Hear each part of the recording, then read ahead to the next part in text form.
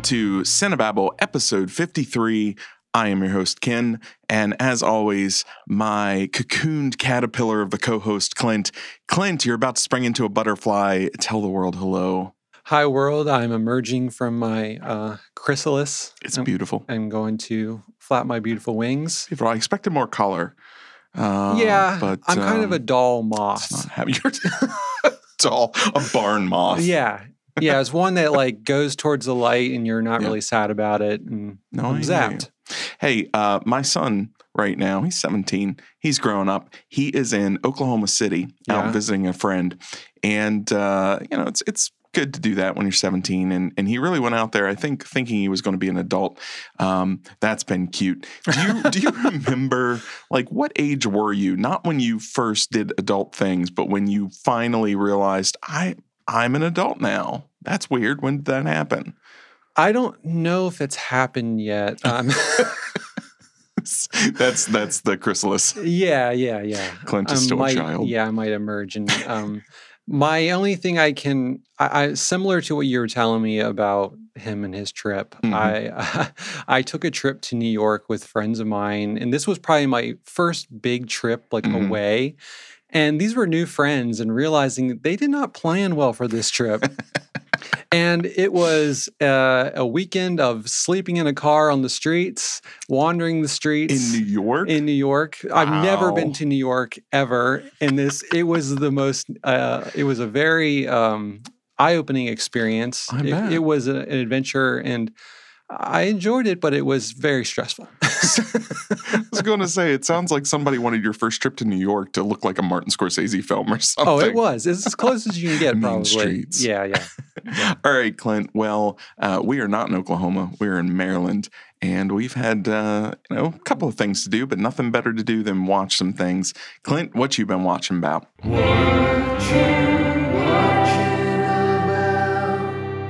Well, Ken, I've been watching, things, interesting stuff.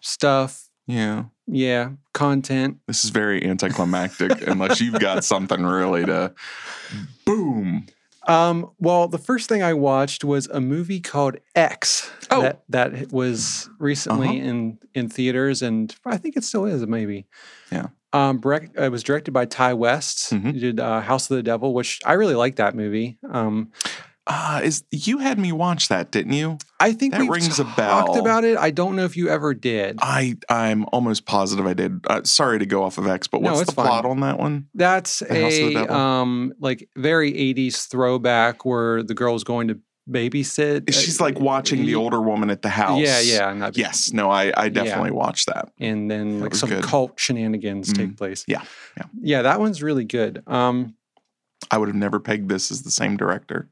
Yeah, and he did another one called The Innkeepers, and he's done a bunch of stuff. Okay. Well, anyway, what'd you think of X? Well, a short premise of this movie, X, is this group of filmmakers are going to do a film. They rented a cabin on this farm property, and they're going to shoot a porno. And this is set in the 70s, so it's just straight up X-rated movie, like classic 70s. That's what they're making. This isn't an X-rated movie, correct? No. Okay. Classic, Clint, a classic X-rated movie meets classic throwback horror film. Gotcha. And so they're going to make this, and then creepy stuff starts happening with the people who own the property. I did not care for this movie very much at all. What didn't do it for you? Because I had read pretty good solid reviews for this thing. It's got a 90 some percent on Rotten Tomatoes currently. What I didn't like is it kept setting up like it was going to get really weird and strange and kind of push the boundaries of because they're playing a lot with sexuality in it, because in the male gaze and all kinds of things like that, because it's set in this porno set. And it's never really explicit, that explicit, even though it could be. It's a porno set. It's pretty tasteful in what it does in that regards. I wouldn't say it's overly explicit. But every time it started to go really weird with what was happening with the people who own the residence. Because they're an older couple. It's an older couple, very old. And very old. Very old. They look like they're melting. They're melting people. They're 1 foot from stepping into that grave. Okay. It never completely commits, I feel like. I feel like it starts to, and like every time it does, I think of 5 different things they could have done that was more like shocking and bizarre, and it's already set up this like kind of circumstances where it could be very shocking. So just like too much of a throwback and not enough of a kind of reinvention, or? Yeah. Okay. I would agree with that. I mean, like House of the Devil was super throwbacky, but there's a level of commitment to it that I really appreciate. Yeah. And there is with this too. And I wouldn't say I did not enjoy some aspects of it. I think there were some really amazing like cinematography shots and stuff going on that really kind of creeped me out. But overall, I did not connect with this one. Well, and House of the Devil looked like a throwback and felt like a throwback, but in the way it was paced and just how much it just took its sweet time, that felt much more modern, and it felt much more, we're using the trappings of classic horror films to create something new. And this does that too. Like it's an hour in before they even get into any kills or anything, which it does take its time, I think. And I appreciate it for that. But like in that time, I wasn't super interested by the characters, like doing like filming the porno or all I could think when I've seen the trailers is the lead actor who I guess plays the producer or whatever he is. Just like, man, these people really wanted Matthew McConaughey. I thought the exact same thing the entire time. It was a low rent Matthew McConaughey, and I was like, why? Okay, I understand he probably wouldn't have done this, but I mean, the entire time I just thought that. Okay. And then the whole movie like that.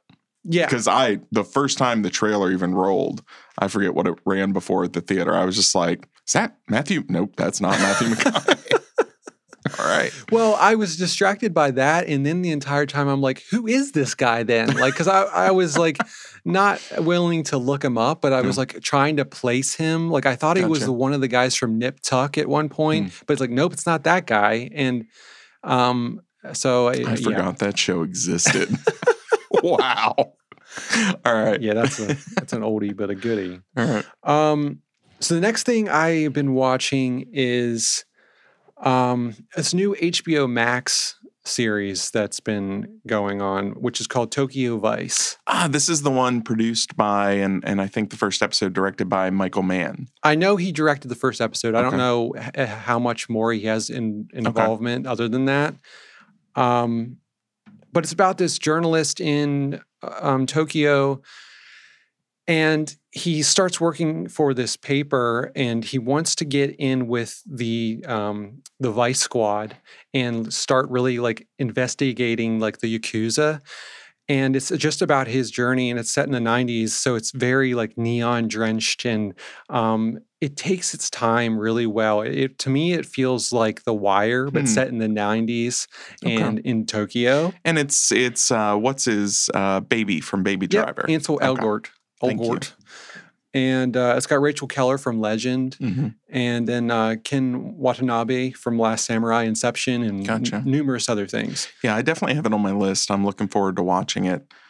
Speaking of HBO Max, did you happen to give Batman a second shot? Oh, yes.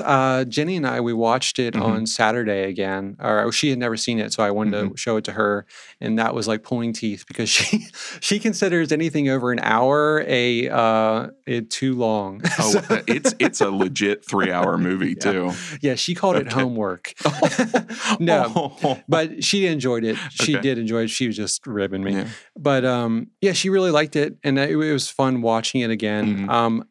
This time it did feel kind of long, and I think that might have just been me being very aware of her experience. Yeah. I think if I was just watching it by myself, I may not have had that feeling, but I thoroughly enjoyed it again. And the moments that hit me really hard the first time still hit me this time, and it was fun just kind of not having to take in the mystery as much and just being able to watch everything around the edges and the performances and stuff. So that was cool. It was strange. I ran into something, watching it on HBO Max wasn't my second time. It was my third, I think. Yeah. Maybe fourth. But that's the first time my main kind of TV is really well calibrated. Yeah. To kind of get as much of a theater vibe as possible. Still a brighter image, but just as far as colors and black levels and things like that. And I noticed with the HBO Max Batman, it was much more colorful and bright. Yeah. I actually had to knock it down a bit to give me that theater feel. And I don't know if it was just my TV or it wasn't bad at all. It just maybe that's what was intended. I just suddenly felt like it was much more.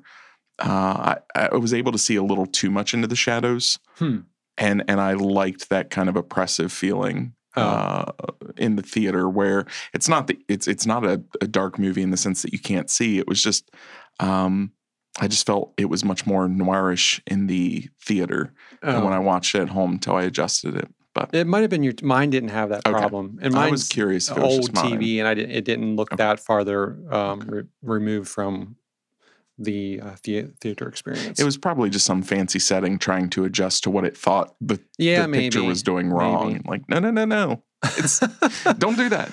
Yeah. Man, I love the look of that movie. Yeah. Just all the lighting choices and like the splashes of like smeared like blurriness is so cool and such an interesting way to tell that story. Yeah. I loved it. Yeah. But back to what I was talking about. Thanks for distracting me. Sorry, you said HBO Max and my brain was immediately like Batman. Well, I've only seen the first 3 episodes of Tokyo Vice so far. So are they all up, or they come out weekly? I think they've been weekly, and every time I've looked, there's only been the 3 up. So maybe there was a little break in between releasing more. I think it's only 7 episodes. Okay, but it's really good. I really enjoy the pacing of it and the story, and it's a really interesting setting, especially for like an HBO Max series, which there aren't very many like foreign set shows, so it's really cool. I recommend it. Tonight, and I can't remember what it's called. You may know already, but it should go up on HBO Max. It's the follow-up to The Wire. The creator of The Wire is doing another crime drama set in Baltimore. Oh, cool. And it's I don't think it's an official sequel to The Wire. Yeah. It would not surprise me at all just watching the trailer if in a future season you just see certain characters maybe pop up and overlap, or maybe he just doesn't care. I can't remember if he did that because he had done what was it called? Homicide, I think, which was a network show before he did The Wire. But I don't remember The Wire ever like in a cameo from Well, was Sergeant that set in Baltimore? Yeah. Oh, they all are. Oh, okay. So I don't know if this is an official follow-up, but it looks different, but it still has that same kind of tone of let's kind of dramatize things that are actually happening in a city like Baltimore. And so I'm looking forward to watching that one. That's cool. Yeah. Looking forward to seeing what's up with that. The next thing I watched was the 2nd season of The Great on Hulu. The Great. Yeah, we talked about the first season way back, but this is created by Tony McNamara, who he co-wrote The Favorite. And this is the genre-bending anti-historical ride through 18th century Russia, following the wildly comedic rise of Catherine the Nothing to Catherine the Great. And it's got Elle Fanning as Catherine and Nicholas Hoult as Peter. This show is really great. It's like such a perfect, like it's really funny and irreverent, and like it doesn't, it plays with history in interesting ways. Like it's not like doing alternate history. It's just like telling the story of kind of like this woman coming to power during the 18th century in its own way. It feels like if you like The Favorite, I think you would like this. Like it's got that definite that feel and that writing style to it. Yeah. It's really funny, and just them playing off each other is so great. I highly recommend it. It's really good. It's another one that Jenny and I can watch together. She really enjoys it, and so yeah, check it out. Okay. Yeah. What'd you watch about? What'd you watch? You can tell you just came from work, Clint, because every now and then you'll finish a sentence and you'll just sit there like, yep, that sentence is finished. This is my time where I just sit on the couch and watch YouTube for an hour and then try to recalibrate my brain. No, you're good. The first thing I watched, I almost want to hug you for this recommendation, but I watched Severance. Oh, yeah. And wow, what a fantastic show. Mm-hmm. Not at all what I was expecting, tonally, pacing. I thought it would be more of a dark comedy than it was. Yeah. But I loved exactly what it was. Oh, yeah.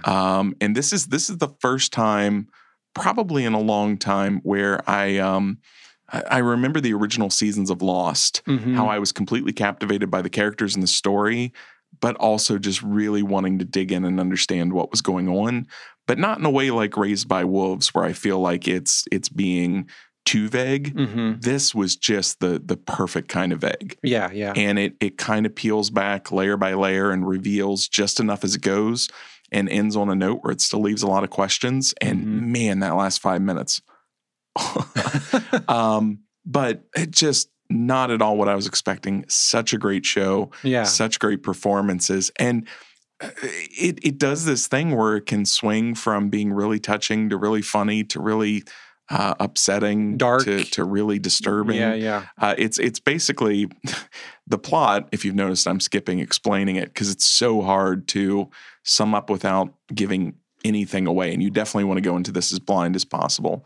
But it's basically, there's just this technology that's been created, that there's a chip that can be planted in your brain that allows you to exist as two separate people, one during work hours and one off the clock.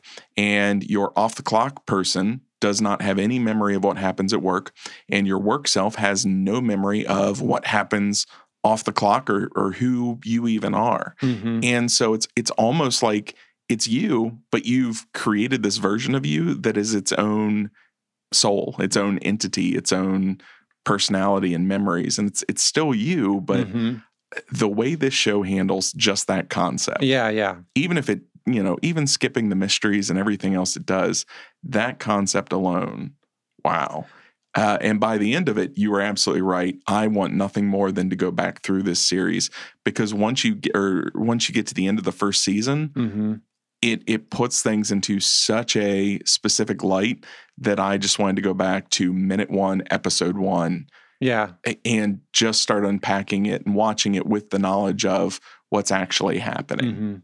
Just fantastic. Yeah. I watched through it twice, and it was really rewarding, just picking up on little details. I won't say it's like a complete, like, your whole perspective on it's changed, but it's just like little hints about certain characters like that are really interesting, and I got to really enjoy the humor of it a lot more the second time through. Like it made me laugh even more the second time. But honestly, my first time, like even before I started watching it, like I was like, oh, that's kind of an interesting premise. Like I just didn't really see the like where it would go, or like I thought, I was like, oh, that's kind of fun, like it maybe be one episode of Black Mirror, but what they do with it and how it unfolds and how like interesting the characters are and their outside lives and inside lives, how they are different from each other, it definitely grabbed my imagination and attention, and I really enjoyed it. Well, and they just so committed to the concept that they were coming up with kind of disturbing angles on the concept that I hadn't even thought of, or I was just about to think of, and they get to it first. And that was part of the pacing. It wasn't just kind of the momentum of the series, but it's when it gives you an answer. It's almost always when you're right on the verge of having that thought or asking the question that it's right there and it's ready for you. Right. I just I didn't realize what effects, like the ripple effects that would play out before watching it. Like, and so it's really interesting just seeing how every part of your life, and I love just the little details of how the outside world sees the technology, and that I think is the most successful decision around that concept is that the world knows about it. It's not a secret facility. People know that this is possible, and there's this huge cultural debate about whether it's ethical or not. And so it's exposition, but you're able to watch people have these real-time conversations about this thing And it sets you up with, moral and ethical questions about then what's going to happen in the episode you're watching. Right. Just genius move on how they set that up. But yeah, Severance. I'm glad you liked it. That. I just couldn't get over it. The other thing I watched just last night. Don't have a lot to say except this is my absolute happy place. But Barry season 3 started back up, and it's just 25 minutes an episode. Yeah, but man, I love this series, and I'm not going to say much more than that. I want to get into the season proper before I really have much of an opinion, other than just I smiled the whole time, and the albino gangster just is possibly one of the most adorable characters that HBO has ever thrown on the screen. Alopecia. Is it alopecia? I thought he was albino. I think he is alopecia. That's why he's bald. Maybe he's both. That's why he's bald. Alopecia that makes way more sense. Yeah. Which, excuse my ignorance on it, hasn't been in the news lately. Anyway, I also watched the first 2 episodes of Better Call Saul season 6. Me too. Which you caught up season 5 and then jumped into the first 2 episodes. And I wish I could explain why Better Call Saul works so well for me to people that just don't dig it. Because it is a very atypical, slow kind of pace. Yeah. And it's very much a slow burn show. But it's slow till it's not. And it makes the moments where it explodes and things are suddenly coming to the forefront, coming to a head. It makes those things so much more impactful because it takes its time. And it's not taking its time with characters that aren't interesting. These are fascinating characters that they really kind of dig into and they let them be complex without necessarily feeling the need to explain their motivations. And so it's off to a really good start. Yeah. I was very happy by the end of the 2 episodes. So. Me too. I love the pace of the show. I never even feel like it's slow to me because I'm so involved with these characters' lives at this point. Better Call Saul's been around since Breaking Bad, so it just it's been almost 15 years of just enjoying this character and finding out more about him. So I never feel the lull of that show. I love it. The lull. The lull. And Nacho spends, I would say, 85% of the first 2 episodes just sitting in a hotel room staring out a window, and somehow that is riveting. And Gilligan is such he's in the writer's room, but Peter Gould is the one I think who's the showrunner of Better Call Saul. Oh, really? Is that his name? Yeah, I mean, Vince Gilligan is still definitely in the mix, but it's his writing partner from Breaking Bad that's the actual showrunner. Oh, okay. I didn't know but anyway, they are such masters of just setting up situations that produce sustained suspense. And it just, nothing can be happening on the screen and simultaneously everything is happening. Yep. I love that feeling. The other thing I watched this little movie called Ultrasound that you can find on Amazon Prime. It's kind of a high concept, low budget thing that is not successful. It's a question attached to that. It just I really the whole time you can see kind of the low budget cracks in everything, but it was good enough that it's one of those movies where I was able to overlook some of those things, the little performance things or just little things that remind you something is low budget.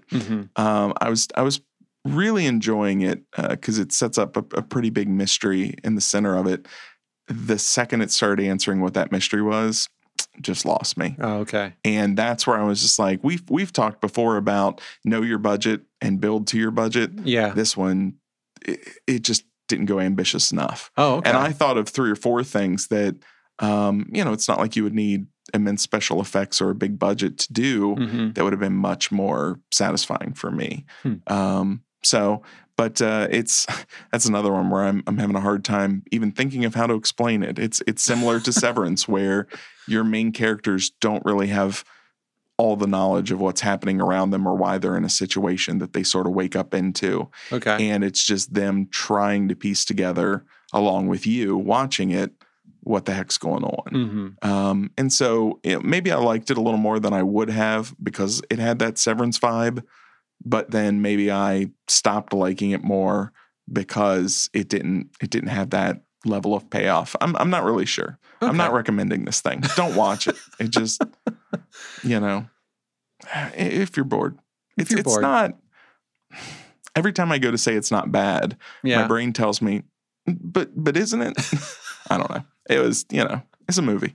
Finally, it filled some time. Yeah.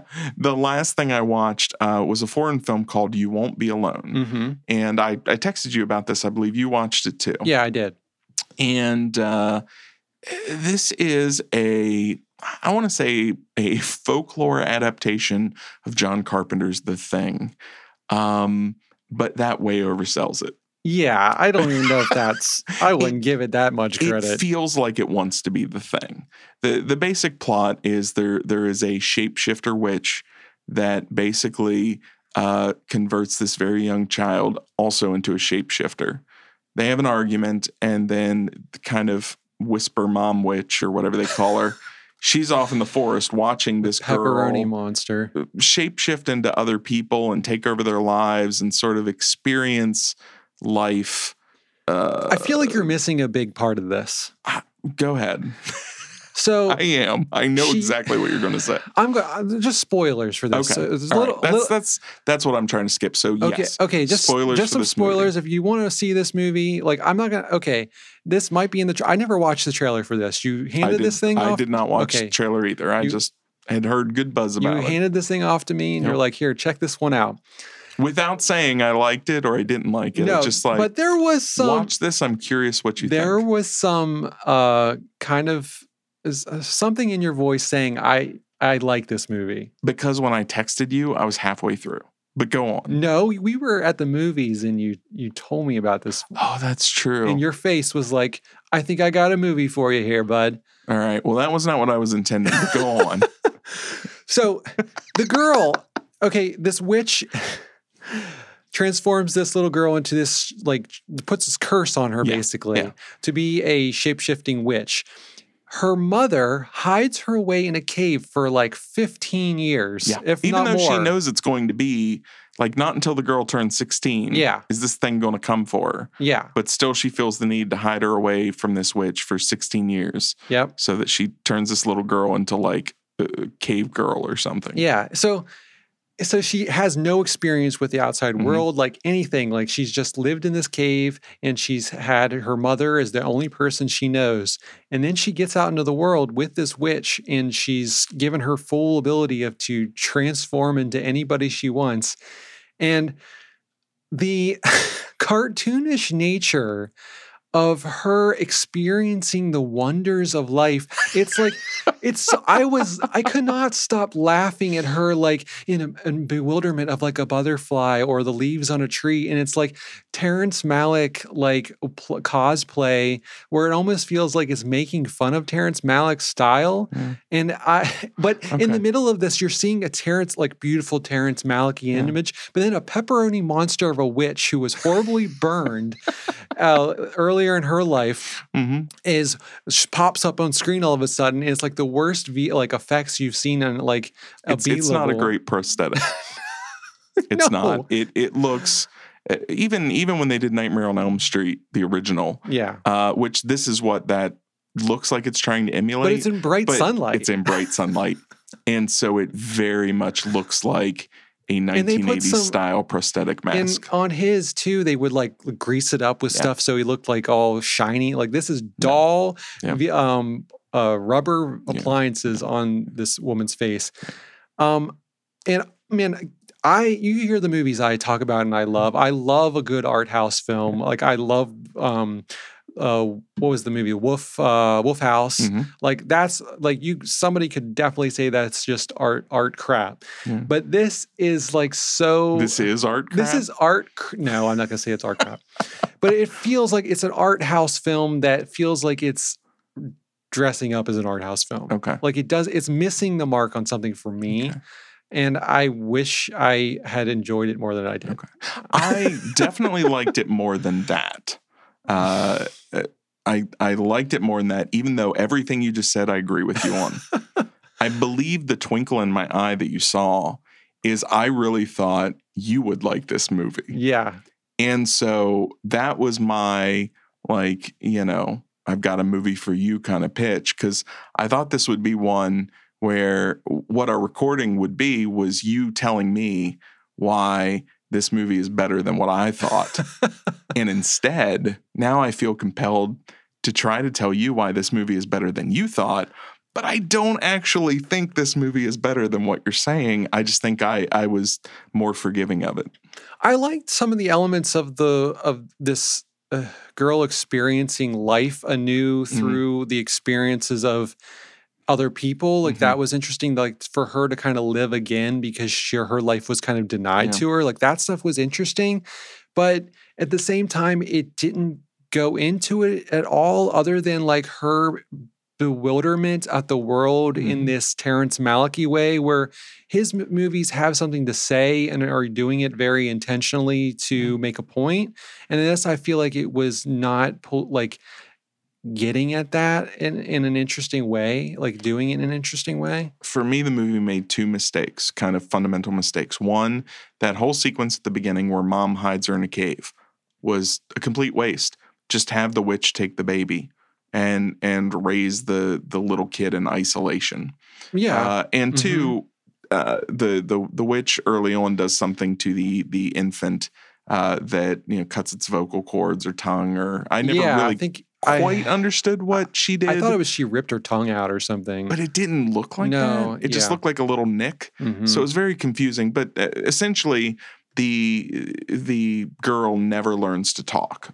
She's never able to speak.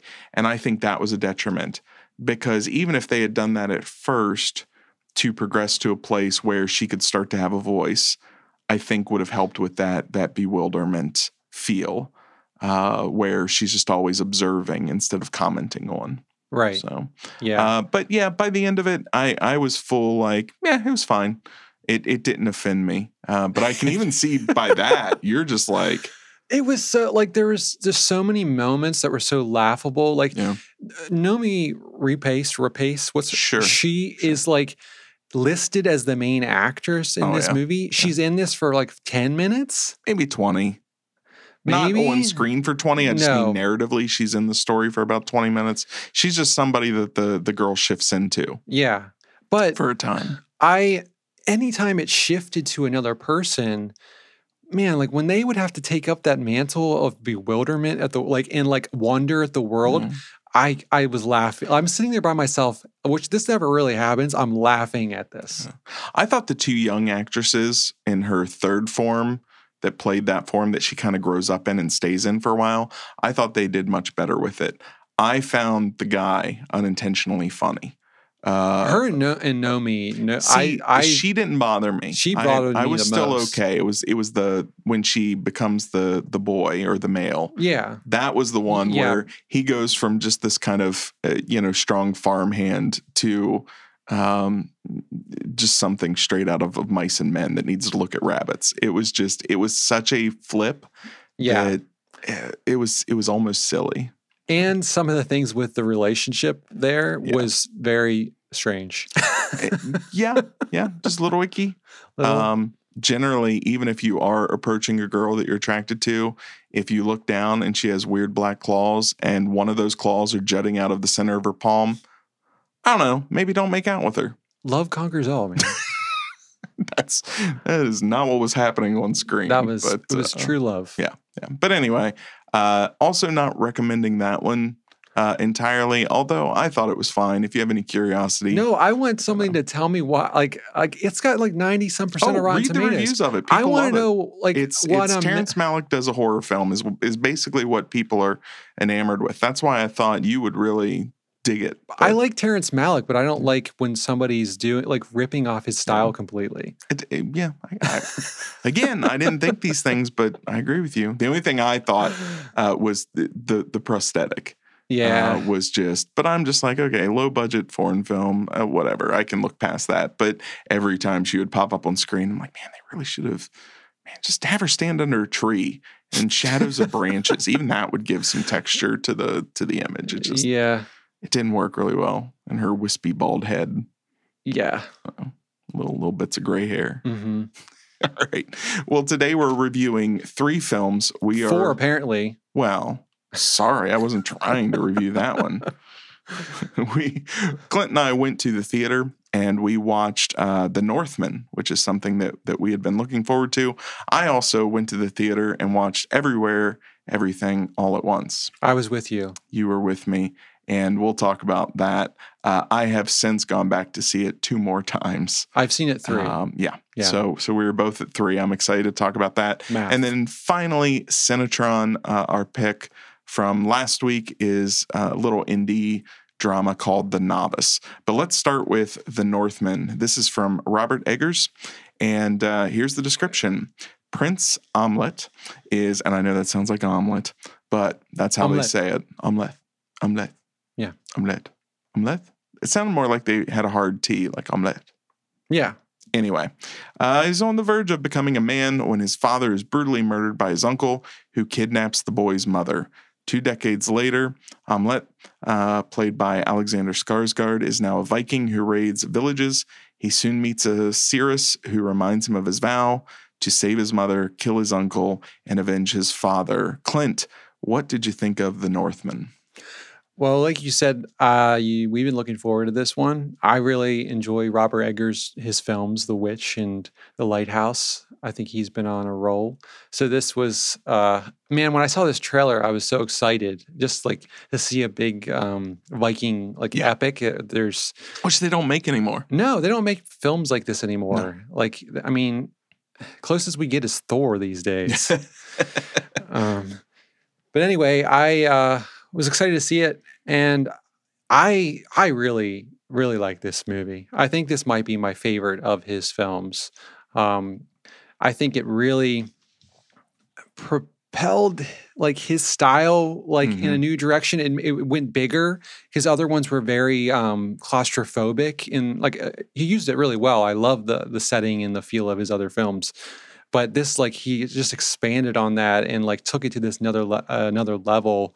And I'm really excited to see where he goes next now that he has kind of this ability to tell a big story like this in his style. Was really, really cool. And it went weird, which I was really excited for. I was afraid, I knew his style, so I was like, is he going to go weird with his Viking mythology and go really into the gods and stuff? And he does, and he doesn't disappoint. But also, it's subtle. It's not I don't know what I'll compare it to, or in a lot of ways, I found myself on that being reminded of True Detective season 1. Yeah, where if people want to watch it as a straight telling, where what you're seeing when there are supernatural elements is what the characters are perceiving in their mind. You could watch it that way. Right. You could also watch this film as very much having a real supernatural element happening. It was still subtle, but still, kind of surrounding these characters. And I thought that was interesting because it hits on that sort of balance of deep religious belief where visibly something may not be happening, but in your mind's eye, you have an image of what is happening at another level. And this movie plays with that and does that really well. Yeah, I didn't care either way if it was real or not. It was just interesting that they go into that part of it, and it's not just a bunch of massacres by these behemoth Vikings. I like that they're going into that more metaphysical, spiritual angle in it. It was cool. And something I didn't realize, I was witnessing it happening, but my brain wasn't clicking into putting into the pieces together, that there's so many one shots in this. And I was watching a behind the scenes thing with him, and with the long takes, and I really appreciated kind of how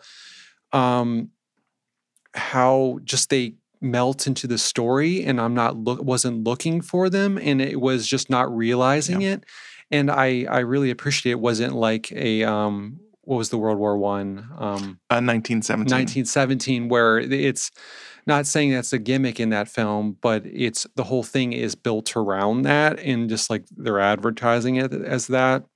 I like that this was just built into the story, and you could just appreciate these long sequences that are just reinforcing the story and making it more immersive.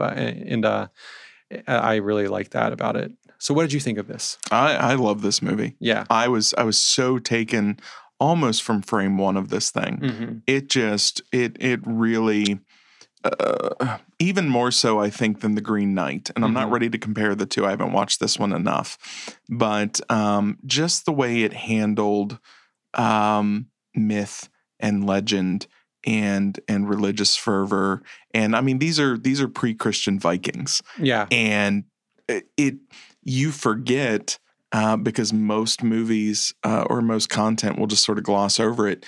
You forget how weird, like, pre-civilization, pre-Christian era, pre-Western world pagan cultures were. Yeah.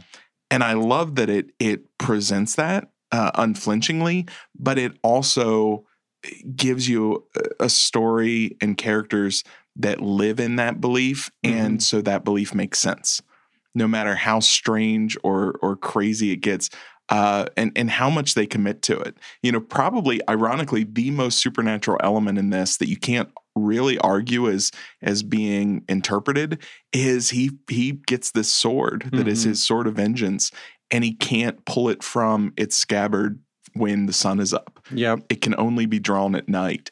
And there's other people who have it, and they can't pull it either. And so, you know, that for me was kind of the little the crux of the movie, where it's like, no, there's supernatural shenanigans happening here. Yeah.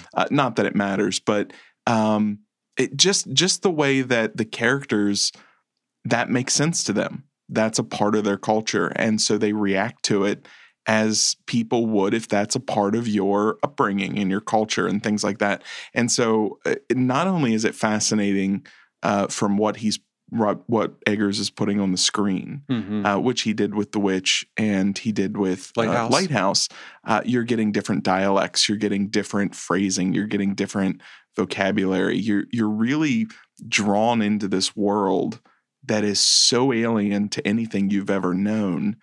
And yet it's so successful in making it feel like a fully realized picture of a culture. And I have no idea how accurate this is. I'm assuming it's very accurate. This is the most accurate, like, Viking movie ever made. He worked with so many. Feels like it. He worked with so many historians. Like, all the buildings and everything were made by people who that's what they study. Yeah. They were made as accurately. Same thing with all the clothes. He would make sure like this is perfect from this time period. Like things that, like, they were based off of like things they've actually dug out of the ground and found. Cool. And so he went so deep on that, and like he's talking about how he would come up with ideas for things and it wouldn't match up historically, so they would have to write it differently to make sure it fit into this world. And I think that is what also makes the supernatural aspect of it really hit more too, because you're having that up against this very accurate depiction of this way of life in this time period.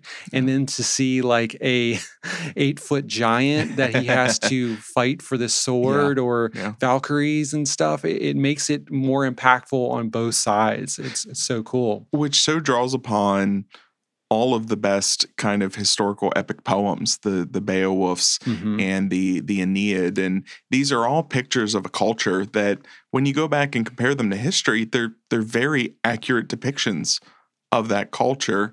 But at the same time, you have literal versions of what that culture believed happening.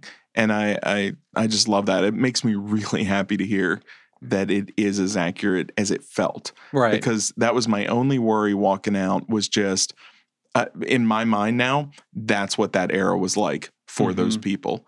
And it would have killed me to learn that, no, there's a lot of just dramatic license there taken with how they were dressed or how things happened. And so no, they were on the ball hear and that all that stuff. That it's accurate makes me even love that movie more. He even says, like, this is the most accurate Viking movie ever made, like himself. And it's just like, to boast that is like, man, you definitely did all your work that was required to make this story. Yeah, well, and this is certainly the largest budget he's had. It's $90 million. One of the things that scares me, it only made $12 million its opening weekend, and I hate when those kind of things happen because I always feel like Hollywood looks at that and says, oh, well, there you go. Don't give $90 million to something like this ever again. No, this was cinema for me. This was different, and it drew me in a different way. And it wasn't just, a Marvel movie. You know how hyped up I get, but even then, it's just entertainment, and I recognize that it's entertainment. This was operating on a completely different level, and to learn that this is an adaptation, a loose adaptation of the story that inspired Shakespeare's Hamlet, and you can certainly see ties there. But just little details like that were very interesting to me. And that's just kind of the background and the production design and all of that. Now you add on to that the cinematography and the score and the performances, and that is a fantastic screenplay. This movie juggles a lot, and there's a lot of places it could fall apart. Yeah, I mean, you could get to that. Yeah, you could get to that whole second half of the film where they're just on the farm and feel like initially you go into it and feel like, oh, it's going to start dragging here. But man, what they do with that, and you get to experience the characters just as people a little bit more, and how they're surviving with him in this new situation where he's not this berserker warrior anymore. He's a slave, and he's got to juggle that with also carrying out his revenge, and what he does with that, with the how he goes about that is so interesting and not like cookie cutter in any way. It's a really interesting story. And there's one big spoiler that I don't even want to talk about in any way other than super vague. There is a moment 3/4 of the way into this movie that so flips things upside down as far as what Skarsgård's character is thinking and how he's proceeding and his entire motivation, that just completely floors him and changes things. And that was such a bold move. That was such a non-traditional, even for a movie like this, it's something that you don't do. And it just stared it right in the face and committed to it. And I was just completely blown away. I don't even want to call it a twist. I won't say it really packed a punch, not as a twist narratively for me. It packed a punch on the character that I'm following. I wouldn't say that I saw it. I kind of saw it coming. But not in like I call it out. Like it's more like I'm witnessing how she's behaving. Yeah. And it just feels like this might not go but at the same time, like, are they going to go there with it? And like, is it just like, maybe she's really good at like, she's been in this life for so long now that she's adjusted and, but it's not surprising because you can't see it coming. It's surprising that they commit and go all in on it. And how everyone really reacts to it and is really interesting. Organically. And it really intensified all of the drive that this character that it's set up. He has to adjust completely. But it just works so well. And so just top to bottom, and that's not even the long takes, the gore of this film, the battle scenes. Just watching Alexander Skarsgård hulk around he is a large man, and he moves like an animal in this movie. He'll go kind of slow and bear-like, and then suddenly he'll explode in these very quick and fierce motions. Well, that's what they talk about. Scary. His name means bear wolf. So he's usually they're either the warriors are a bear or a wolf, and they're different tasks. Like a bear is just very brutal, and the wolves are quick, and a wolf is quick, and they can go in and quickly. But he's a combination of both, so he is the best of both worlds. I like that little detail that he's just kind of taken on both mantles of that. That's cool. I'm going again Wednesday. I'm taking Levi to see it. Nice. He was really excited about it, and so I'm jazzed to take him. Was there anything you didn't like? I have one thing. No, there wasn't anything I disliked about it. Here's the thing I didn't like, and it has been a dislike of mine since the trailer, and I hope one of these mini videos that you have watched have answered it. why does the Valkyrie have braces? I was going to ask you the same question. I don't know. I don't know. As soon as I have an answer, I will like it because I guarantee 100% it is not, well, the actress I like had braces. No way. There is a very specific, that has to be some weird detail of, or maybe, I don't know. But that's the only thing that still distracted me in this movie. And I just need one little historical, we did that because, I kind of like it. It's just this weird thing about the Valkyrie, and because she's this otherworldly creature, and it kind of removes her even further and gives her this weird modern feel to her. I like that about it. Even that, if that's the answer, I'm good. It doesn't have to be a historical detail. I need this question answered. And I went to Google to save me on this, and nobody knows. And it's driving me crazy. So, but by no means does that ruin the experience. I love this movie. I didn't notice it as much in the trailers because I'm watching on my phone or whatever. But on the big screen, I was like, oh, she definitely has braces. Yeah. I thought, because I had watched it on my phone and stuff for the trailers, I thought, oh, it's something where it's like they have silver in their teeth. And it just from the trailer, my brain is reading it as braces. But then I'm watching it, and I'm like, no, that's metal on this Valkyrie's teeth. So maybe they just really like straight teeth. I don't know. Hey, speaking of straight teeth, because the Northman has a lot of good teeth. That's probably one of the only inaccurate parts. But then with I keep forgetting the name. Little detail they do go into in the videos I watched. They really took care of their teeth. They used the birch branch and they would brush. You're messing with me. You're such a jerk. So you won't be alone. Clearly. These are people who have good teeth in this movie, but they like gunk them up to try to make them look not. Yeah. But in every close-up, you can tell they just smeared yellow stuff on these people's teeth. Yeah. It was driving me crazy. Me too. Bravo to the Northman for just being like, you know what? We're hiring people with good teeth. It's fine. Let it go. Birch branches.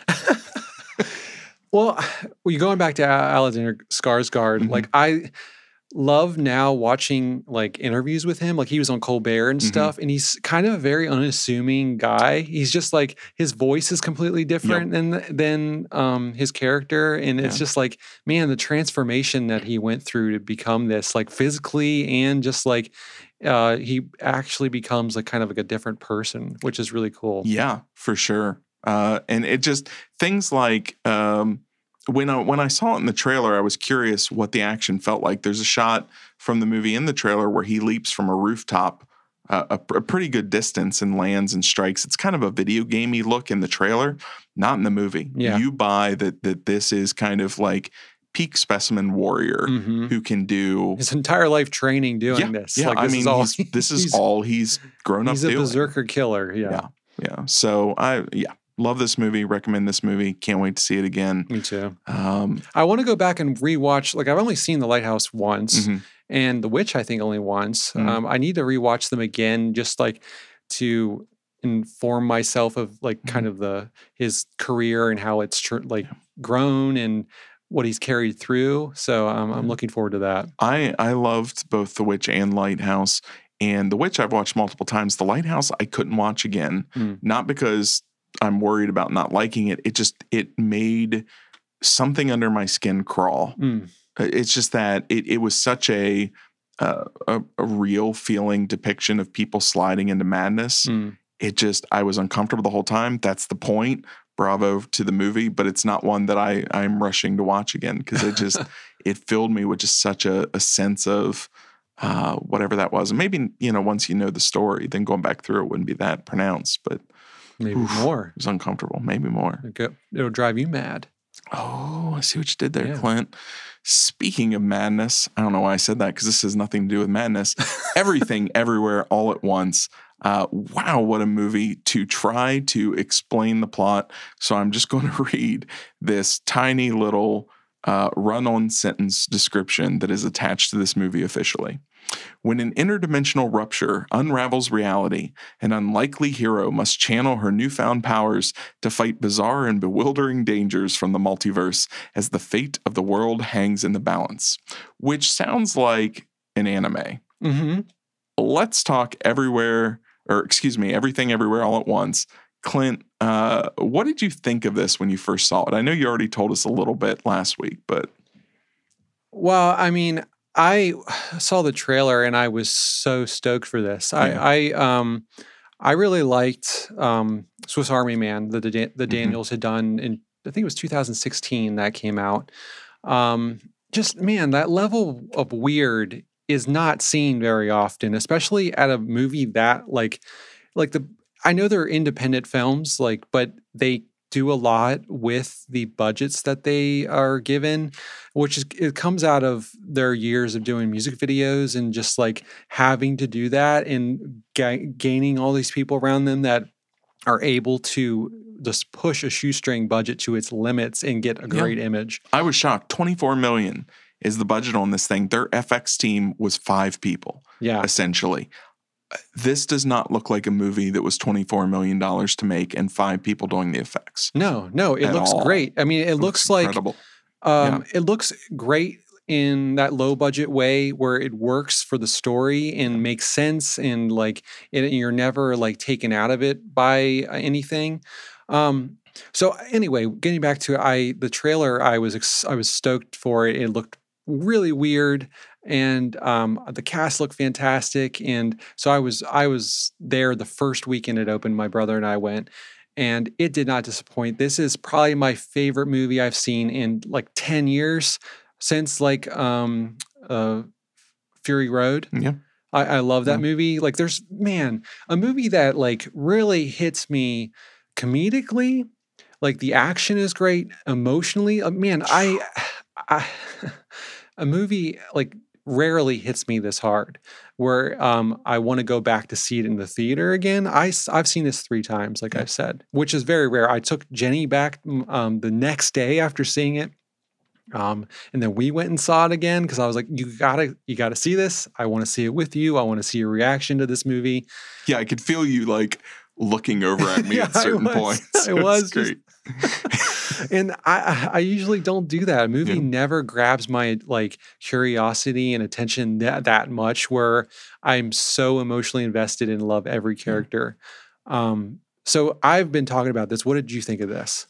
This movie, I think I told you, maybe it was text. This is my Fury Road of the decade. Yeah. This is that movie that I cannot imagine there existing a movie that could displace this from where it's at right now.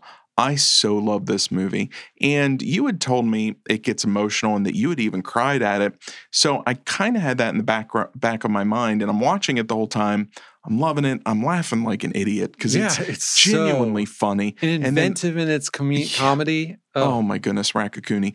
And then, and even moments where it's just quiet or still or dark, I was probably literally leaning forward at times, just watching what was happening. But I'm a sap. I cry at movies very easily, and I wasn't crying. And I'm thinking in the back of my mind, I love this movie, but this is not my kind of emotional. And so I was sort of curious at different times, I wonder what it is about this that really gets Clint emotionally. Then we get to the last 20 minutes of this film. Oh my goodness. This thing, and it's not that it makes a shift. No. It's not that it does something different. It just suddenly, all of these elements that for the most part on your first time through, you're just trying to follow the story and understand the world and how everything works, and you're into the characters. You're laughing, and it's so many ridiculous things intentionally. Yeah. And so, that emotion when it suddenly hits, it doesn't feel like it's out of nowhere. It just suddenly, as things click together and you start to realize even the most absurd things from this movie, hot dog fingers, is somehow you're crying at hot dog fingers, poignant and emotional. And I knew the moment at one point there's something involving just an alternate universe where life didn't exist and people are just rocks. The moment that they pushed on those emotional buttons at the end, I couldn't believe I'm sitting here crying about rocks right now. And I was crying about rocks. I cried about piñatas. I cried about hot dog fingers. I'm crying through, leaping after a truck with a raccoon in it. Mm-hmm. These are not things that should in any way connect with me emotionally. But the story was so masterfully told and structured that by the time you get to those things, you start to realize everything in this movie mattered. Mm-hmm. Nothing was wasted. Nothing was just a joke. Yeah. And it was so impactful. Mm-hmm. So I'm like, my kid with ADHD needs to see this movie because there's nothing in this movie that's going to bore him. He will love this movie. And so I took him to it and I told him about how I'd gotten emotional at the end. And before I got to this movie, I thought to myself, I wonder on the second time, Yep. I know based on what happens at the end that I'll get emotional earlier than I did the first time. And I was just like, I wonder when that moment will be. And I had a couple of guesses. So we sit down, we're ready to watch the movie, and it starts up and it opens with a shot of the three main family members just singing karaoke as reflected in a mirror. It's this small, happy moment before all of this craziness starts. Instantly started tearing up. Mm-hmm. And that was the power of this movie. Mm-hmm. That on my second time, knowing what was coming from the first shot, which was such an inconsequential shot the first time I saw it because I had no context. Yep. This is such a movie of context on future viewings. Mm-hmm.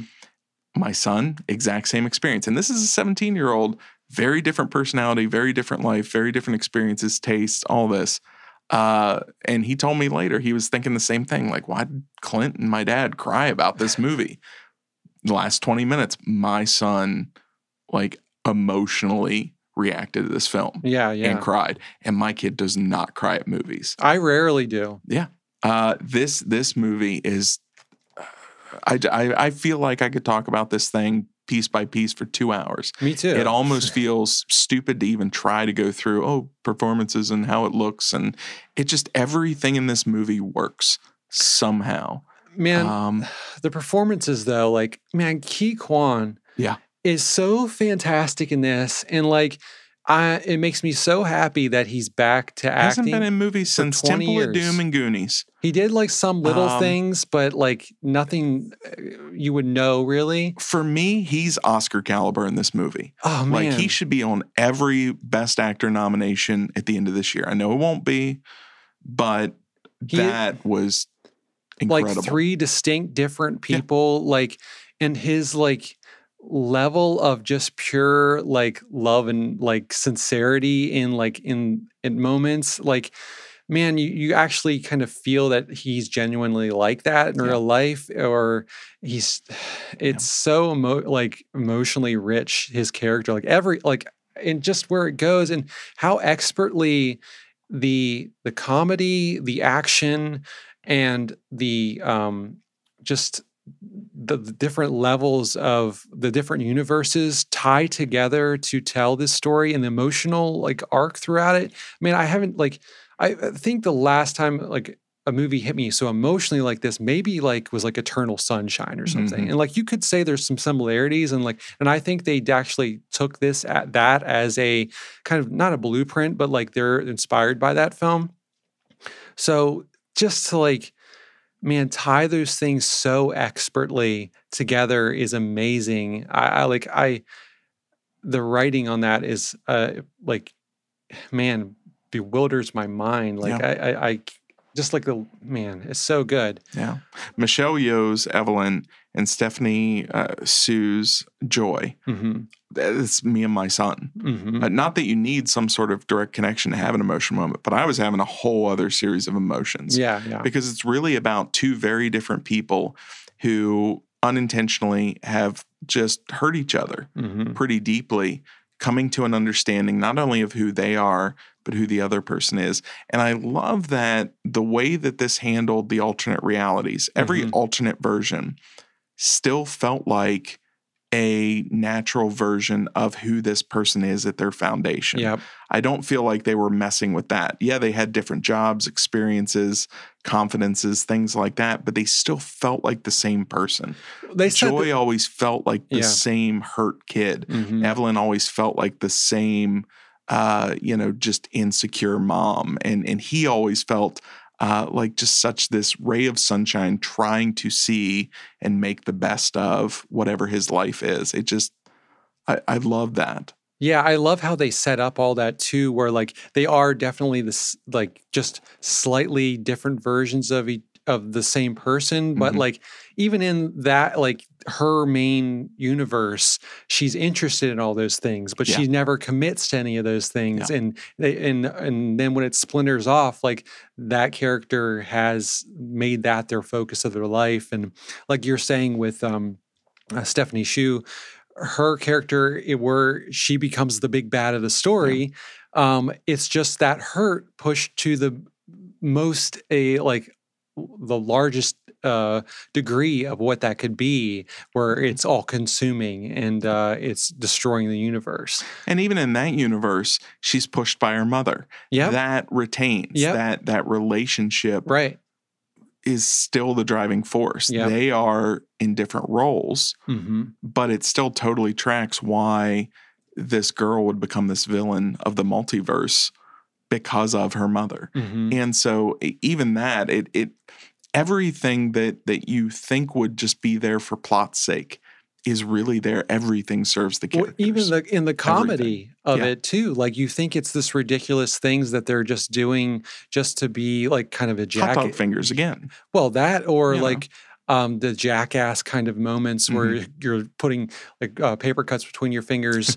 Like in another movie that would just be for zaniness, but it's so well built into the story that it has kind of it ties into the emotional arc of the story and it plays into the plot and it makes sense. Your comic relief characters, special praise here to Jamie Lee Curtis and James Hong as the grandfather.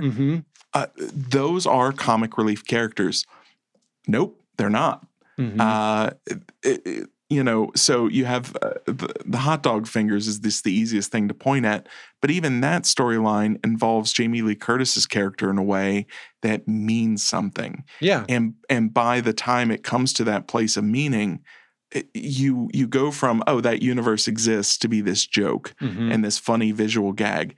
No, it doesn't. It has one of the most poignant lines attached to it as to what you could take from a universe that is so absurd like that. And the grandfather, who is so one note, at one point, one of his alternates is strapped into a robotic wheelchair that's allowing him to go like superhuman. That's patently ridiculous. And yet what they do with that is so to the emotional core of healing that mother who has also been hurt by her father. This generational trauma. It's this generational trauma. The visual is absurd, but then they go and they do this crazy thing of making it matter.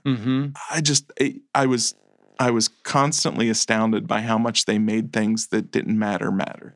Right. And like he's kind of a side character, but you don't know what his special, like what he does for a living. So that like, and he in the Alpha universe, he's kind of like the general in charge, and so his skills kind of translate through all these universes. So that plays into like he has the skill to make this crazy wheelchair or this cyber arm out of like stuff from around an office. It's really interesting. This will definitely be one of those movies that just go on my yearly rotation. It'll probably be more than that. Me too. But this is a movie that there will not be a year that goes by, and it's a small list, but there will not be a year that goes by that I will not, pull this thing off the shelf and watch it again. Or this is exactly the kind of thing that even if I was, scanning through choices or channels or whatever the future holds, if I saw this thing, I'd be like, yep, totally watching that. I know, because it's feel good. Yeah. At the same time of like hitting this emotional like button that like this kind of nice kind of sorrow, like that you want to kind of feel, like sometimes you just want to feel something. Again, it's that sorrow with meaning. Yeah. Like sorrow with meaning is not a bad feeling. Right. Because you know that even the sadness has purpose. Right. And there's something joyous in that, right. even though it's sorrow. Right. Right. It's like such a so range profound. of emotions that you just want to kind of go through them all at one time. It's that perfect movie for that. There are a couple of, most people love this movie. I've read a couple of reactions online where people just they were so turned off by the silliness that then the emotions didn't connect. And I get that. I feel so bad for those people. I really do. I love the silliness. I did too. Yeah. I genuinely, anybody who does not experience this movie in the way I did, I feel bad for them, because this was such a just a profound emotional experience. It doesn't even register as, oh, I watched a movie. After I watched it the first time, I went home and called Levi downstairs and just started to talk to him, and I apologized about, like, I had words and I was able to articulate things that I hadn't realized I've done to this kid or made him feel, right? Whether it was justified or not. There were certain ways I made him feel, and that wasn't my intention. Yeah. And I'm sitting there having a conversation with my real life child based on what I walked away from this movie with. Like, how can you ever find something cinematically that's more important and powerful than that? Well, I mean, that's the whole, which is bewildering to me, and it makes me angry about, like, this will completely be ignored for any awards. And those awards are supposed to be honoring the highest art form in this, or achievements in this art form. And this is that, like, does that. It's a thing where you're diving deeper into your life and how you feel and, like, things you've done in your life. And more successfully than so many more movies, and had much more of a connection with me. And this will just be forgotten. It'll be like a zany, crazy movie, but, like, no, there's so many things done so, like, on, like, the top tier of a person, like, of the director's skills, that and it'll be overlooked. But it came out at the end of March, Clint. That's a year from now that awards come around, and they can't honor movies that came out a year ago. Yeah, we got to wait till a month before. They can only remember October through December. Yeah. I suspect, because I love the Oscars, you do not. Yeah. I suspect this might be one of those years that I get pretty angry and enraged, just because you are absolutely right. This movie is just going to be forgotten by the very people that should be celebrating it for anyway. I love this movie. Yeah, me too. I cannot wait. I've already watched it 3 times. I can't wait to see it again. Me too. Can't wait to take somebody else to see it. Yeah. I sat there looking out of the corner of my kid. The third time I went, I took a friend, and I'm watching him out of the corner of my eye, and it's just watching somebody have a connection and an emotion or an epiphany or whatever it is. The conversation my kid and I, my 17-year-old and I had in the car after we left this movie, you just, as a parent, you can't pay for that. It's $10 for a ticket. And then I get, this profound series of conversations with my son, and have a better understanding of my relationship with my own kid based on some fictional thing I saw on Sign Me Up. Something with hot dog fingers and butt plugs. Come on. Did that sell it for anyone? Well, I don't know if any of this. I don't know if you can sell this movie until you see it. I mean, really? Other than explaining how you reacted to it, like how great it is, you sit there and explain any of these elements to somebody or try to explain this, they're going to look at you like, that movie sounds awful. One thing I wanted to mention, that same thing as far as, like, kind of the effects, where there was a very small crew who did it. The action sequences were all choreographed by 2 brothers who they do martial arts videos on YouTube, and, like, they were just self-taught from watching movies. And the Daniels found them just on YouTube, and they asked them to do all the the stunt choreography and stuff.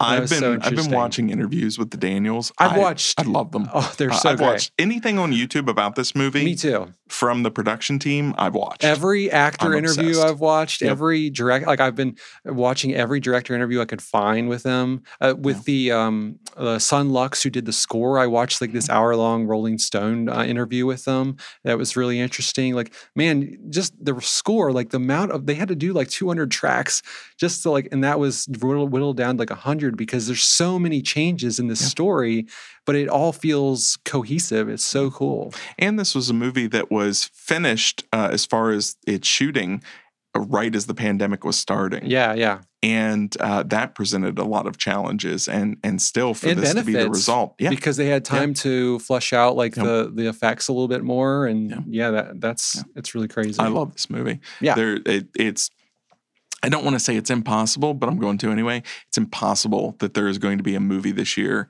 that is better than this. There's no way when we do our best of 2022 that I'm not saying Everywhere, Everything, All at Once. This year is pretty front loaded already. I mean, we got Batman and the Northman and this, and then You Won't Be Alone. and then Men comes out. Yeah. So. Yep. So, 100% recommend this. Our final movie that we're going to talk about today is Lauren Hadaway's The Novice. The Novice is about a college freshman who joins her university's rowing team and undertakes an obsessive physical and psychological journey to make it to the top varsity boat, no matter the cost. Clint, what did you think of this movie that we were very excited about from the trailer? I really enjoyed it. I'm just going to get straight to it on this one. Do it. I really enjoyed it. It had me like my nerves were frayed. Yeah. But at the same time, kind of that same way that Whiplash did, it's nerve-wracking, but it's kind of rewarding to see the levels this girl will go to get to the place she wants to be. But also at the same time, like, man, it's shot really well, and it does some really interesting things with the subtle style to it in the editing. And I thought for such a small story of just about this one girl trying to get on the varsity rowing team, it had a lot of artistry to it, and I really appreciated that. I thought the performance was great, and I totally believed this girl just like unraveling and trying to be the best at basically everything that she sets her sights on. So I really enjoyed it. What do you think? Who would have thought that the little girl from The Orphan? Oh, that's who that is? That is that little girl, Isabel Furman. Man, she's one to watch. Mm-hmm. I don't know if this movie would be as successful if not for her performance. Yeah. There were times, the style really threw me off at first because it was a different style than was presented in the trailer, sort of. This felt like almost a movie from the 90s. Mm. Some of those kind of darker psychological dramas from the 90s as far as their pacing and kind of the rapid fire nature of them at times. This reminded me of that. But her performance is pretty searing. Yeah. She does not seem like somebody who is interested in looking a certain way. She really kind of goes all in and commits to this role and tears herself apart and presents herself in a less than flattering light. Right. Over the course of an hour and a half for this thing. Yeah, like I feel like I never, even by the end, the character, I didn't know if I was rooting for her or not. And I don't think that was the point. It was just kind of experience a person like putting themselves through this situation and like why. And the whole time I'm thinking like, why do people do sports? Yeah. Sports are so stupid. You got to get up early and you got to do physical activity that hurts your body. Like, you're urinating on the floor because you just broke your body. Yeah. That doesn't look fun at all. No. Yeah. And you're getting an infection on your hand because you won't give up. Yeah. That seems miserable. I was torn. First of all, I very much enjoyed this movie. Okay. It is definitely worth watching. Yeah. I was torn because I can't decide if I am fully on board with the direction it takes from the beginning. I thought this was, and maybe this is expectation, I thought this was going to be something where you have a character that's very backwards and soft-spoken, that's never amounted to anything, that for whatever reason gets obsessed with rowing and slowly unravels and just sort of a descent into madness kind of movie. Instead, this movie is, I kept thinking of what Stephen King criticized Kubrick's Shining for, that Jack is crazy from the beginning. Mm-hmm. And that's what I felt about this. I felt like she is already psychologically, she is a damaged individual. Mm-hmm. And I don't know that she unravels really at all through the movie. She physically unravels, but psychologically, she's the same person. It gets pushed much further than before, and in a different setting that's probably maybe more makes it more aware, like puts it more into focus than maybe before. Well, and there's that little detail at the beginning where she takes tests multiple times, even though she finishes very quickly. And I think that was probably, this manifested in high school in a way that benefited her. Mm-hmm. It got her scholarships. It made her an A student. It was probably not seen as a problem. But then when you put her in a situation like this, where it is taking a physical toll, and this person is, you wouldn't look at this person and think like, oh, they're excelling. Like everybody is commenting on, you need to calm down. Right. Even some of them are like, you're literally not built for this. Your body is not the type that can do what you are convinced you're going to make it do. Mm-hmm. And so everybody's scared of her because even when it's nervous laughter, they feel that something's off. Right. And so that's when I started to appreciate this movie. I wish I would have had those expectations going in. I think I would be much more kind of singing this movie's praises if it hadn't so broken my expectations. And I don't think that's the movie's fault. I just think I had in my mind what this movie was going to be, and I had to spend a good chunk of this movie overwriting that. Yeah, I didn't have any of those expectations.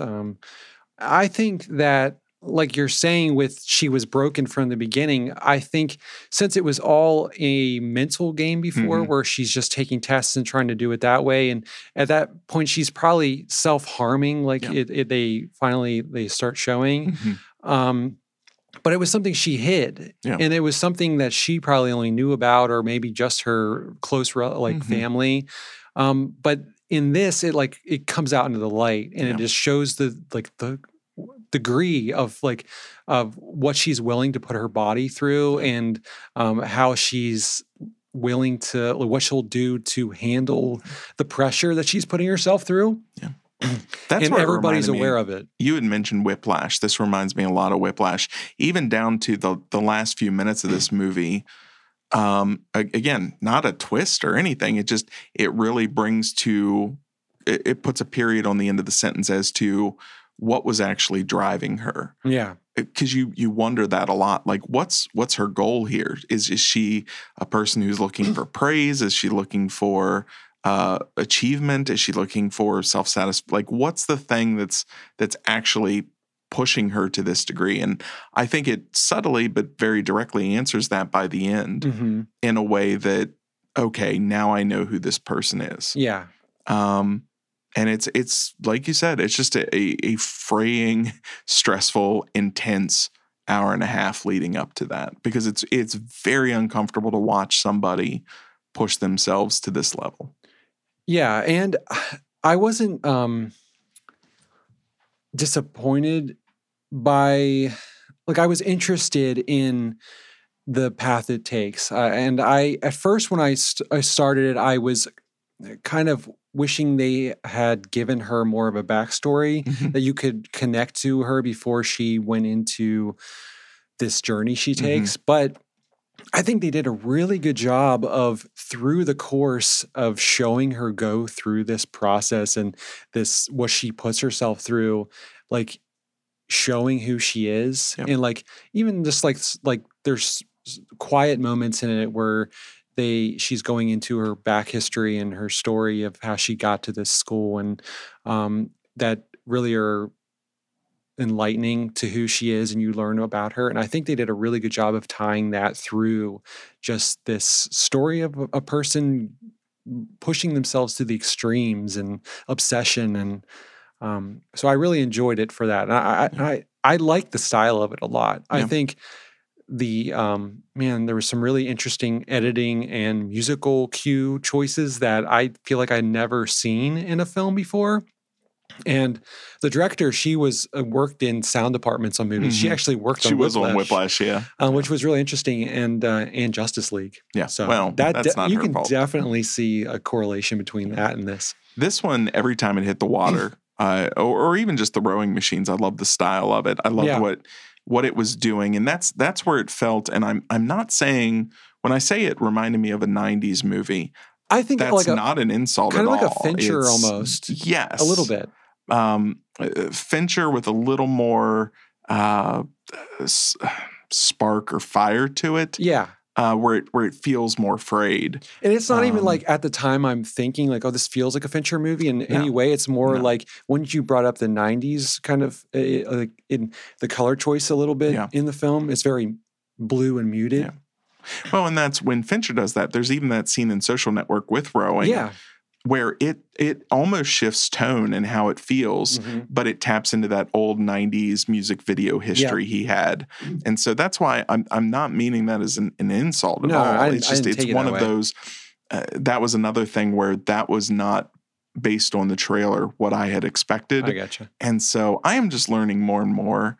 I just enjoy movies so much better when I don't watch trailer or when I know less. Did you not watch the trailer for this? No, I had. Oh, okay. That's why it had stacked the expectations. Gotcha. I'm even applying that now to my Marvel movie kicks because like I watched, I think, one Doctor Strange trailer and I have just sworn off everything else because I want to enjoy it. Yeah. But yeah, The Novice, I definitely think it's worth watching. You can get it on Amazon currently for maybe, was it like a $5 rental? Yeah, it was $5. It'll probably be free somewhere soon, but I thought it was well worth the $5.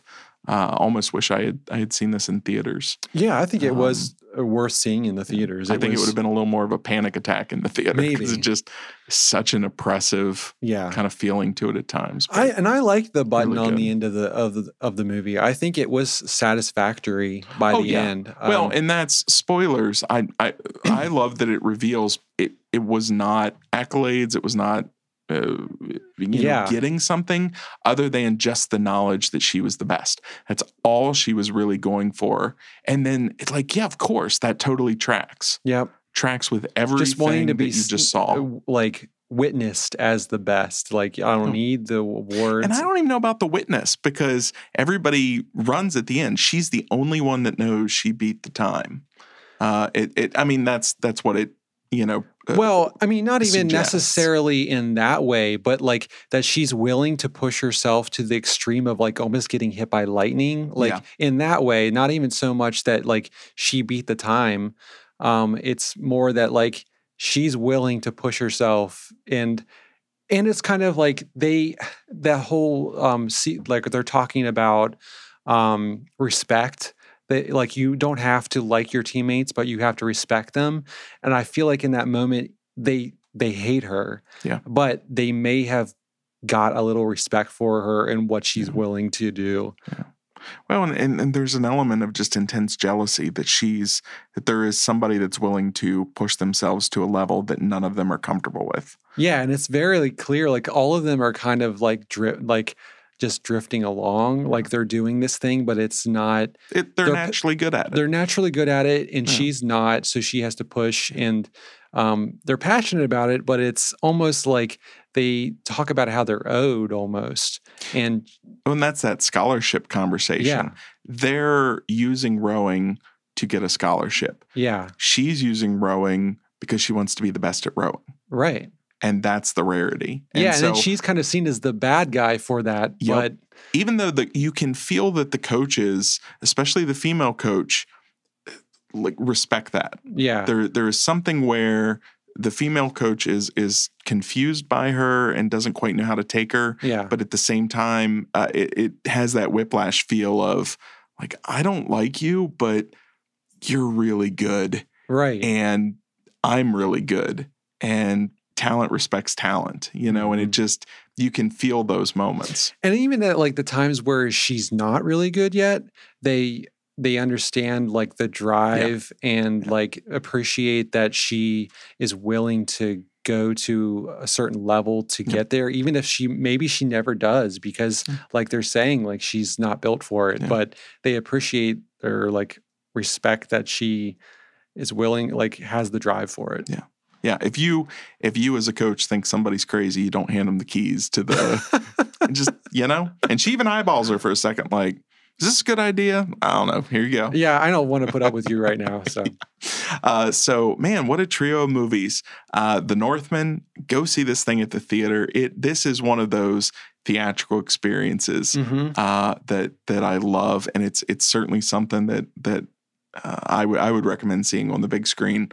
Same thing with Everything Everywhere All at Once, which is also an excellent film, great for the theater.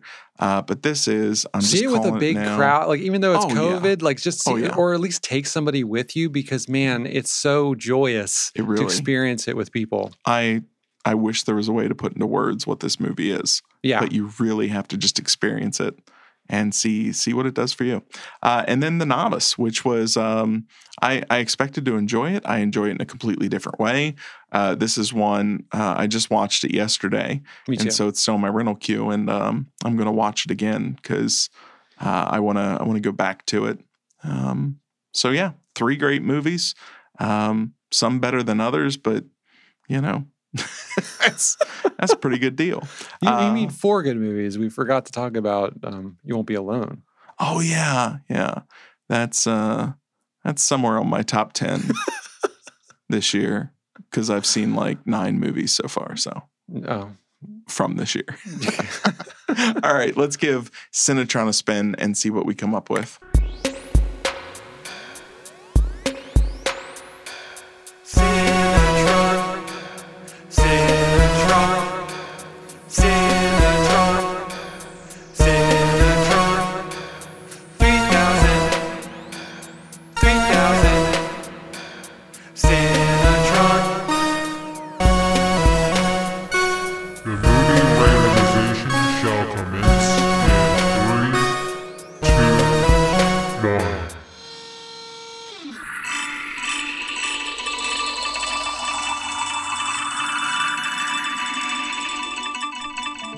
Ken, have you heard of this movie? It's called Meander. Meander? Yeah. No. After getting a car ride from an unknown... Oh, stupid. After getting a car ride from an unknown man, Lisa wakes up in a tube. I have seen this. You've seen it? I've watched this. Oh, okay. I'm trying to remember if it's good. Give me a second. It's got like a 75% of Rotten Tomatoes. It is 100% more ambitious than you think it is. Yeah. And yes, it is not the movie you think it is. Do not watch a trailer. It is not just some serial killer shoving a girl in a tube. I'm telling you. This, okay. I don't know if it's successful. Yeah. I'm trying to remember what my reaction was by the end, but it is definitely a different and more ambitious movie than that suggests. Okay. It seems you want to talk. We're going to talk about it then? 100%. Awesome. I'm kind of excited that this popped up, and I'm curious how you react to it. I need to go back, and even if I just watched the last couple of minutes, just to remind myself, like, how did it end? Yeah. Like, what happened there? I think I watched that the day before going to see the Batman, and that just overwrote all movie memories. Well, maybe it's worth rewatching, even in the background. Probably. So I apologize. This is not an endorsement. I don't want you to misread me on this one. It's just I remember thinking it was going to be a serial killer shoves somebody in a maze and they have to escape, and it's something else. So. You had a glint in your eye when you were talking about that movie, and you were like, Clinton, I think I got something you're going to love. That's probably true. I'll admit to that. I genuinely thought you would like it more than I did. I wish I did. More than, just sometimes I get it wrong. I can't always be right. It's okay. I can understand. It had all the elements that would make it a movie I would like. Yeah. But I think I was coming much more from I thought that movie was okay. I think Clint will really like it. It was more of a like, I think I have one that you'll really dig. I understand that. So, but I didn't mean to set your expectations too high. I could have told you about Pizza Face from the beginning. No, it was an experience, and I don't regret watching it. Okay, 2 very different experiences there from 2 very different movies. One profound, one... Whew. All right, well, this has been Cinebabble episode 53. As always, you can find us at cinebabblecast.com. You can find us on Instagram at Cinebabble. I haven't posted there in a while just because I've been crazy busy, but I should probably get back to that. But you can send your questions there. I still check it for messages. And I know I keep promising we're going to do some mailbag. I've got questions stacking up. We just need to start doing some of those. You know what? Something I want to do again? Tell me. I want to do alternate endings again. I really want to do that too. We should do that sometime soon. I am all about that. Let's do that.